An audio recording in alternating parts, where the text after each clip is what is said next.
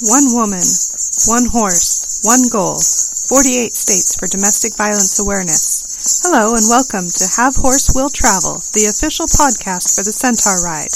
I'm Meredith Cherry, and this is my co-host Apollo.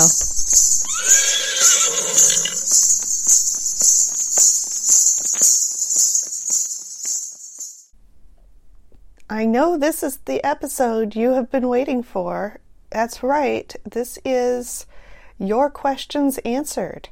I have been getting questions submitted to me from all over. All sorts of people have been writing in with their questions, and I am going to be answering them today.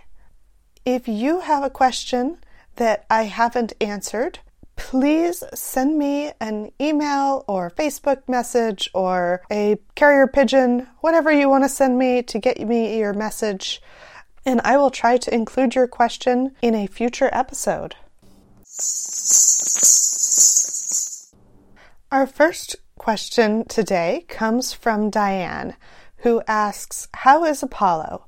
So this question and this podcast are being recorded during my winter break, and Apollo is living in New Hampshire while I am back home in California, waiting to be able to get back on the road again. And so he is doing well, thank you. He is hanging out with a couple of new horse friends who he has for neighbors for the winter in a cozy little barn, and seems to be enjoying himself. I do post pictures on Facebook as often as I get them, so if you would like to get updates on Apollo through the winter or on the both of us and our journey throughout the year, be sure to follow on Facebook or on my blog. Links to both of those are in the podcast description. Pam asks, "How do you pick your exact route?" Well, Pam, there is an entire episode devoted to answering this question. 40-ish minutes of detailed answers to this question. That was in Season 1, Episode 6. But if you would like the short answer, I will go ahead and give that right now. Basically, magic. It's a very complicated, convoluted sort of process. I will oversimplify it by saying there are 3 parts to how I pick the route. The first part is my big overall US map, where I look at the shortest and most convenient way to get to all 48 states. And then from there, as I get to each region on that map, I look at where I can find places to stop for each night. And then the third step is picking the actual roads that I will take between each stop. And the trickiest part of all of this is finding those stops. I only go 10 to 15 miles every day, and sometimes 20, but generally 10 to 15 miles. And so I need a lot of places to stay.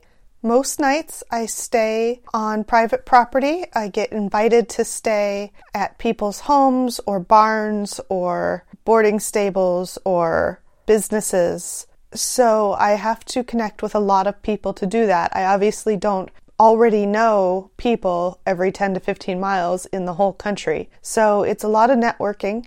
And that's the hardest and most important element of planning my route. And then from there, I can pick my roads, and I try to stick to the quiet roads. If possible, I'll take a rail trail or some sort of multi-purpose trail, but those are not usually available. Usually I'm on the roads and as quiet of a road as possible, although I will take highways if necessary. Shelley asks, "Where will you go this year approximately, and do I need places to stay?" Well, as I was just mentioning, I do definitely need places to stay. I am always networking. I'm always trying to meet more people. Anyone listening, if you have friends anywhere, tell them. about this podcast or about my Facebook page or website and let them know that I'm doing this ride, and they can also spread the word. And this is how it's done. It's just the more people that know about it, the more help I can get in trying to find somewhere safe to stop each night. As far as where I'm going this year, approximately, my goal for the year is to ride the Atlantic coast, the East Coast. So I will be starting in New Hampshire, where Apollo is right now, and I will ride out to the coast at Maine, and then I will go more or less along the coast down to Florida, although I might go inland a little bit, but I'll be in the states that border the ocean. So that's the plan for this year. With coronavirus causing all sorts of problems for everybody, and with the travel restrictions going on with that, I don't know if I'll be able to ride the entire coast or just part of the coast, because I'm not sure when I'll be able to start my ride this year. But the goal at this point is to hopefully still be able to do the whole coast. And if I don't do it this year, then I will do it next year. Then after that, I still have all of the southeastern states to do as well, all the way over to Louisiana and then up to Tennessee and Arkansas. So there's still 17 states to go as of the time that this episode is being released. And so still many thousands of miles to go. And I can use all the help that any of you want to give in trying to find places to stay along that route. Lori asks, how much trouble or ease have you had making contacts for places to stay? I have been doing pretty well. Some days are definitely easier than others, so it really has varied. Some days have been almost impossible and have been very close to not finding somewhere at the end of the day. Most days are easier and don't require a lot of work, maybe a few calls or a few levels of networking. You know, somebody knows somebody who knows somebody, and that's who I end up staying with. Some days are super easy and I have too many offers for an area, although that doesn't happen very often. That's pretty rare that I have to turn someone down, but it does happen. Every once in a while, I'll find somewhere where everyone in town wants me to stay with them, and that's awesome. And I can't, unfortunately, take everyone up on that offer, but it's a nice problem to have. But most of the time, it's not terrible hard. It's just a lot of work and a lot of time spent in talking with people and explaining what I'm doing and explaining what I need until I finally get it all worked out. An anonymous fan asks, what do you do in the winter? That is an excellent question. I do not ride in the winter. I suspect that was what the question initially was asking, like, do I ride through the winter? But I don't. I did start the ride on January 1st of 2017, but it was only raining in the areas I was riding through for the winter months when I started. So rain is okay, but I will not ride in snow. And so every winter since then, I have stopped for the winter. Also, by that time of the year, Apollo and I both need time off. So the winters are spent in rest. He gets to just completely rest, play and eat and sleep and play and eat and sleep and enjoy being a horse, doing horsey things all the time. I spend the winters at home seeing my family that I don't get to see while I'm out riding. So, I get a little homesick out on the road, but I know I get to come home in winter. And I spend every winter writing a new book, so you can enjoy my stories from the previous year on the road. After every year's ride, I have another book with more stories. And those are also called Have Horse Will Travel, and they're available on Amazon. Most winters I have worked. This winter, instead of working, I've been a full-time grad student. And then there's stuff that I do for fun. I like to knit. I like to do various arts and crafts projects. I like to cook and hike, and what I really like to do that I can only do in the winter is be a mermaid. And so I would like to introduce to you today the mermaid that first told me about mermaiding and what it is and how to do it, Mermaid Liberty. Hello. Thank you for joining me on my show. Can you explain to our listeners who you are, what you do, and why? Absolutely. My name is Mermaid Liberty, and I am an international mermaid instructor. So what I do is I teach people how to swim like a mermaid. I also am the founder of the nonprofit Mendocino Mermaids. We're a beach cleanup club. We're a 501c3. And we've removed over 800 pounds of garbage off the beaches of the Mendocino coast in the last year and a half. That's amazing. Yeah, they're a really great group of people. I love them all.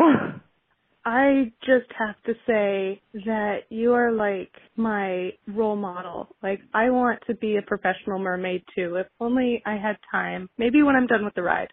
Right, exactly. And you're also my role model. I'm super jealous of your ride. I love what you're doing. It's been amazing to watch. Well, thank you. So someday I'd like to be able to say that I'm a professional mermaid and not just floundering around in the pool for my own fun. So for someone who's never met a real mermaid before, what does it mean to be a mermaid? Well, what it means different things to different people. Some people do it because they want to do the glamour, so they'll get a really nice silicone tail and a really cute top and makeup and wigs, and they do like birthday parties, and I've done a few of those, and those are really fun. So they're just kind of like entertainment at a party. And some of them don't actually swim. They just want to be a model. So they'll model on the beach.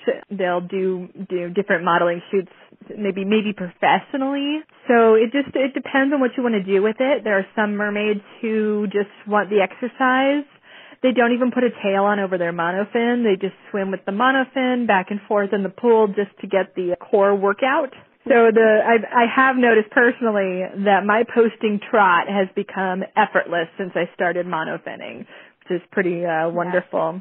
And some mermaids, and this is kind of the category where I fall in, we're into the breath hold diving. So we actually put on our mermaid tails and we go free diving out in the ocean, and we hold our breath as long as we can. We do breath hold training.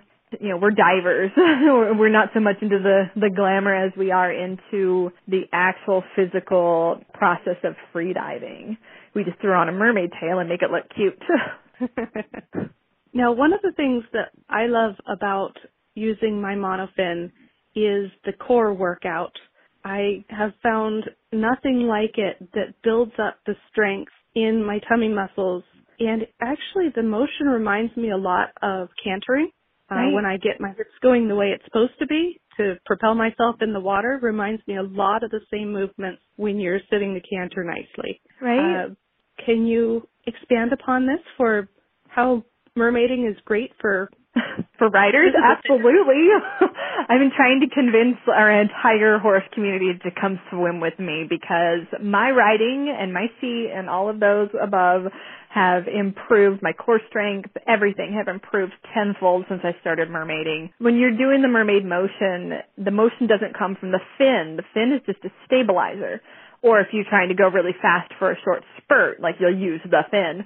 Your motion, and because you can actually do the mermaiding without a fin on, the motion actually comes from the core. It's generated from your midsection. So when you're swimming, like right in your rib cage, you're undulating in your rib cage, kind of like belly dancing, but you're going up and down.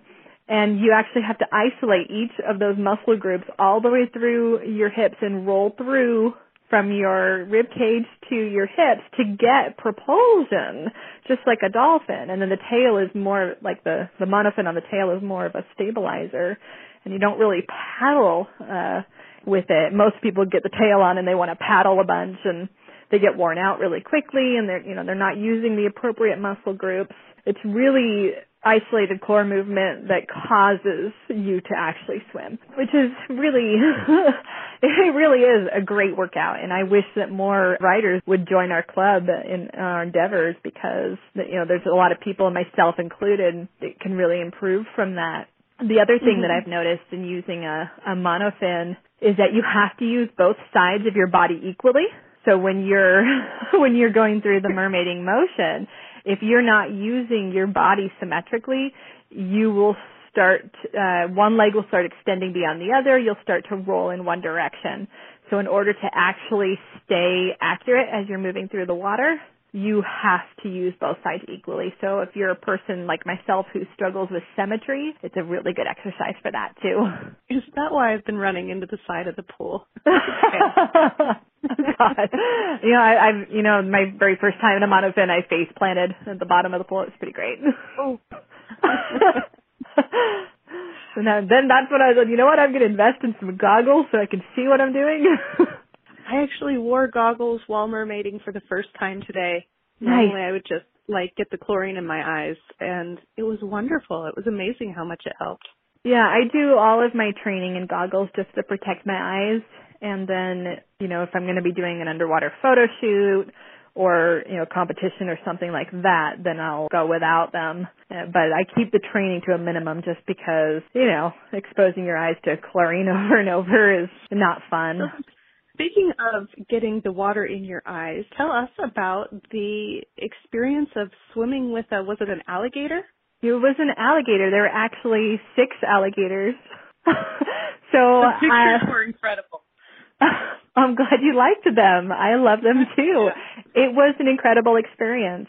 So there's a place in Florida, and they have a wildlife sanctuary, and I did a fundraiser with them, and we raised about $450 for me to swim in my silicone, 25-pound silicone mermaid tail in gator-infested lagoon. It was amazing. There's a guy named Crocodile Chris, and he runs their, they have a man-made lagoon that's made to look really natural. And there were about 6 gators in the water. And so when I first got in the water, I had my freediving mask, and I put it on and, gave the pool a scan so I could locate where every single gator was. And then I, tossed him up on the side, and I was like, okay, well, here we go. Because once you're underwater, it's so blurry, you can't really see much. Mm-hmm. And the last thing you want to do is bump into an alligator that's swimming underwater. Right. So I noticed after I got out of the water, my eyes were burning from the gator piss in the water. That's and awesome. I had really, really bad red blurry eyes. I had to go to bed, and it cleared. It's just kind of like when you're at the pool and you're swimming in the chlorine a bunch. It's just like that, only I knew it wasn't chlorine. Oh my gosh. Well, that is a really cool thing. Yeah, it was really amazing. One of those alligators is over 11 feet long, and his name is Casper. And that was the one we were really focused on spending time with. And so I'm in my mermaid tail, and we're swimming side by side, and sometimes I would sink down, and he would swim over the top of me. And just being in the water with an animal that graceful, that strong, and that much capable of actually, killing you. It was a very humbling experience, and it was also very beautiful. There was something very, almost prehistoric about it, I guess I would say, just being in the water and swimming freely next to such a big, powerful creature. It was almost indescribable, and yeah. I would do it again in a minute. It was amazing. That's so cool. So tell me about your cleanup efforts. You do beach cleanups very often from what I've been seeing on your Facebook posts. So we have the Mendocino Mermaids nonprofit, and this is another aspect of, you were asking, what are the different kinds of mermaiding? So some people are all about the activism. So we actually have a couple of mermaids. We offer a professional photo shoot at the end of every beach cleanup as a reward to our mermaids, and also to get attention. It's kind of a spectacle. So when, people are on the beach and we clean the beach, and then afterwards they see, 6 people in mermaid tails getting their pictures taken, sometimes they'll come up and talk to us about it and like, what are you doing? And we get to open a dialogue about, trash on our beaches. And there's some mermaids that have absolutely no interest in actually putting a tail on, but they're really into the beach cleanup effort, and they'll come to swim practice and swim in a tail, but they're not as focused on the glamour aspect or anything, or the diving aspect. They're into the ocean conservation, which is really the heart and core of what being a mermaid is. So we encourage each other and others to make small changes. Maybe it's switching from a plastic toothbrush to a bamboo toothbrush, like small changes in your own life that can contribute to the greater good of having a clean ocean and a clean environment. Once a month we do a sponsored beach cleanup, and we show up, we provide all the tools, and we announce it to the community and try to get people involved, and then we all comb the beach together and gather everything, and then we bring it back to the truck, and we sort it, and then we weigh it. We are under the jurisdiction of state parks, so we have to report like how many pounds of garbage did we get. Everyone has to sign in on the state parks liability sheet, and then we write down how much garbage we got, and then we mail that to them afterwards. And then I take all of the garbage back to my house and then sort it into bins appropriately. And any cash redeemables we'll take in a couple of times a year, and the money goes back into the club to try to continue our beach cleanup efforts. That's wonderful. It's a lot of fun. Oh, I bet. I kind of feel like we're like an exercise program in disguise, making people walk the beach for miles, making people swim laps in a monofin. It's not easy. No, it's not. Now, something I particularly like in seeing your mermaiding posts and videos and whatnot is the variety of people that are in your club. What kind of people is mermaiding a good kind of sport or activity for? We love everybody. We have quite the variety. I think at this point, we have about 25 members. And we are all to different types and colors. We would love to see more men. The mermaiding aspect, kind of intimidates a lot of men. They don't want to put a tail on. And we do have one male mer person that they call them. They're non-binary, so they call themselves a mer person. And they're the most beautiful swimmer of all of us, and we're all super jealous of their beautiful mermaid form. They have the motion down, and they are absolutely the most beautiful swimmer that we have.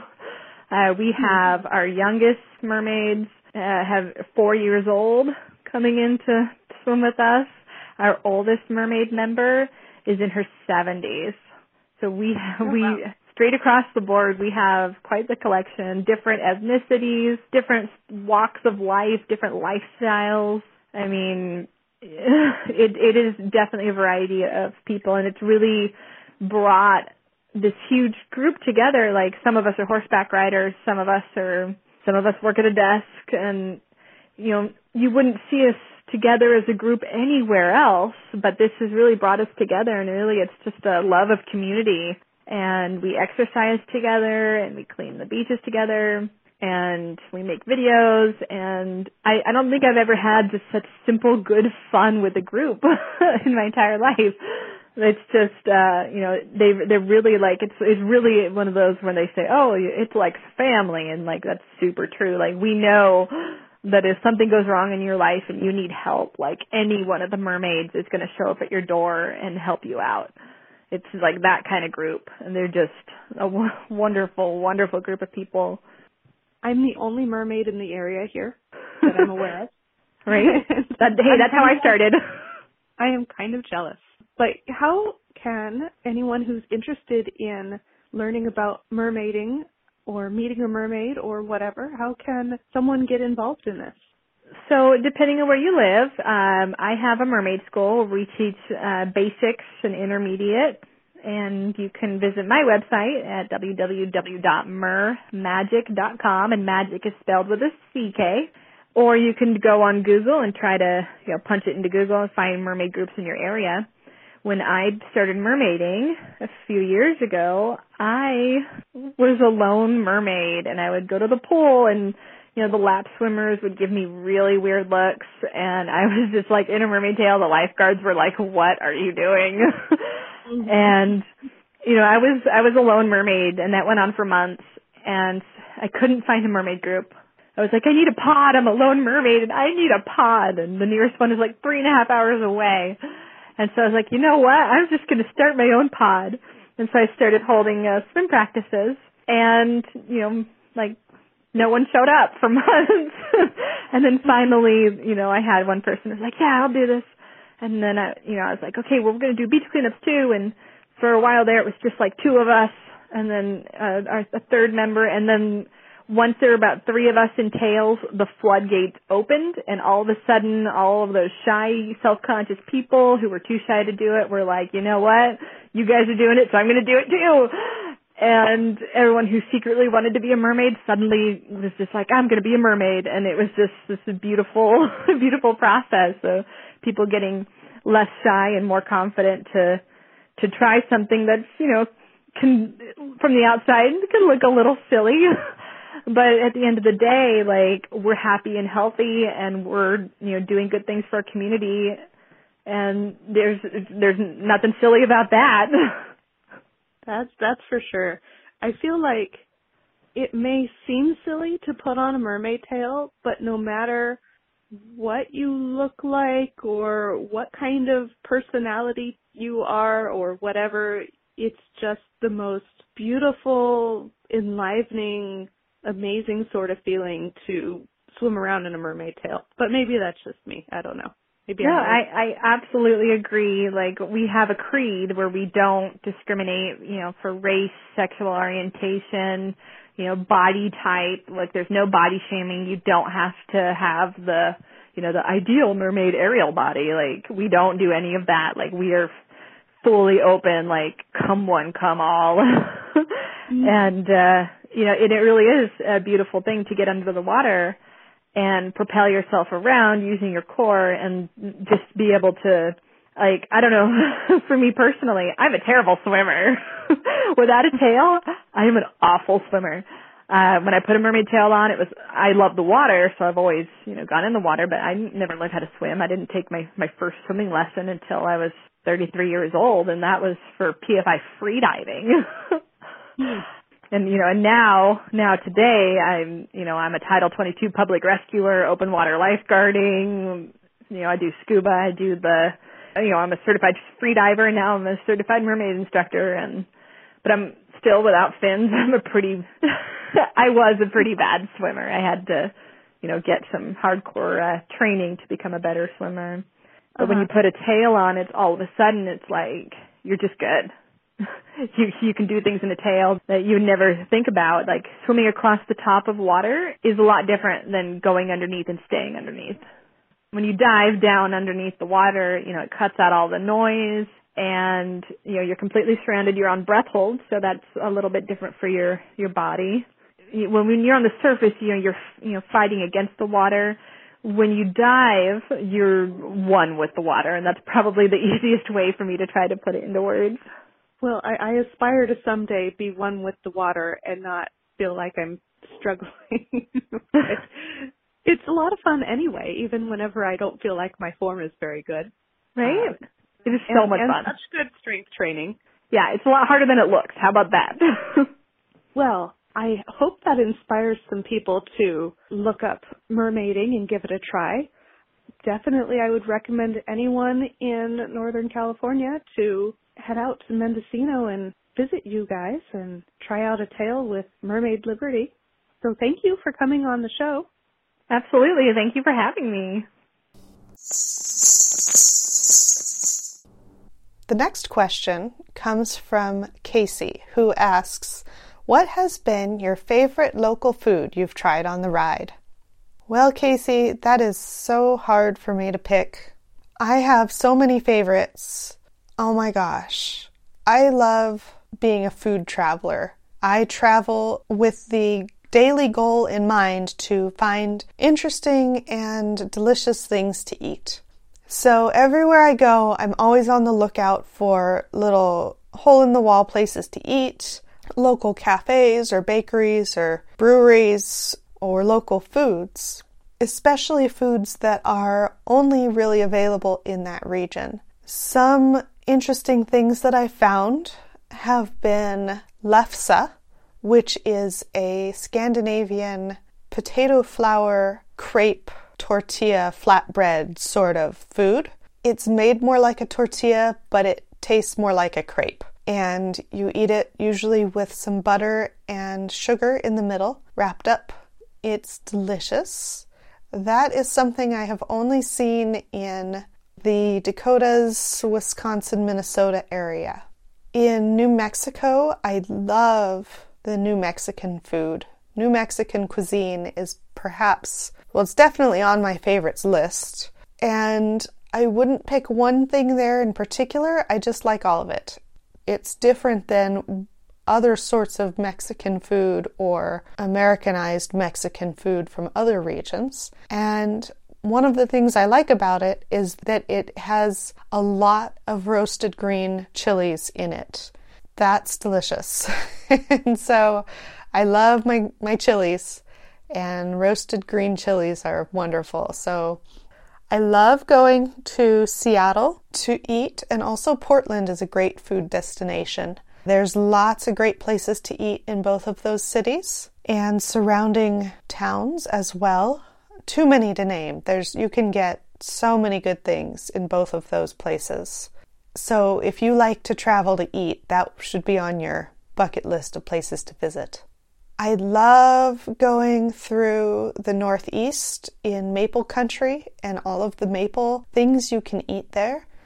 Maple candies are just melt in your mouth ambrosia, and maple flavored everything. I learned this last year to put maple in my coffee, which I now do regularly when I can get it, instead of other sweeteners, to add maple syrup, and that's divine.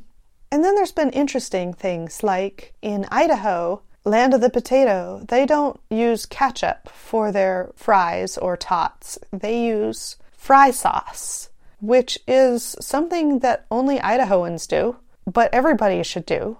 It's pretty much a mixture of mayo and ketchup with a little bit of Worcestershire mixed in, which is way better than ketchup, really. But definitely also something that is not anything you'd find anywhere else. So that sort of stuff is fun to look for. There's been also interesting things that I haven't really enjoyed, but that are fun to try when you travel around anyway. I don't really like hush puppies. That's something that's very southern. And a lot of southern food I do like, but I don't really like hush puppies. But Apollo loves them, so he usually gets my hush puppies when I have them come as a side for something I've ordered and I don't really want them. That was a terrible long answer to a simple question, and I like to eat, and there are so many good things to eat everywhere that it's impossible to pick just one. Destiny asks, I know you have been able to attend a few fairs during your travels. Which has been your favorite and why? My favorite was definitely the New York State Fair. The Great New York State Fair. That's the official name. It is great. They call it great, and it is great. It was just so full of fun things to see and do, and demonstrations to watch, and shows, and food. It was just fabulous. So I really enjoyed being able to spend 2 days just immersing myself in that fair. That was also the biggest fair that I've ever been to. The smallest was in Vermillion, South Dakota, and it took up exactly one tiny street and a little city park that was along that street. And on the other side of the street, there were a couple of 4-H barns as well. And so it was extremely tiny. You could see the whole thing in an hour maybe if you were taking your time. But it was such a wonderful community event. I spent the better part of a day there. Most of it was just watching the people, just enjoying seeing the community come together for this fair. But every fair has its own unique character. And that's part of why I love going to fairs, is that you can go to a fair in any part of the country and go to a fair in a different part of the country, and it'll be completely different. I mean, they'll still have a lot of the same stuff. There's going to be 4-H goats and 4-H cattle at all the fairs. But even that, like, some will also have hogs if they're in an area that has hogs, and some of them will also have dairy cattle if it's a dairy area, and not all of them will have all of the different kinds of livestock, so there's differences there. The things that people grow for the judged produce and flowers, of course everyone's going to have tomatoes and zucchini, but in corn country they're also going to have way more categories of corn than you would get in places that are not corn country. So it's kind of fun going and seeing all the differences like that as well. But the simple answer is that my favorite was the Great New York State Fair because they had everything.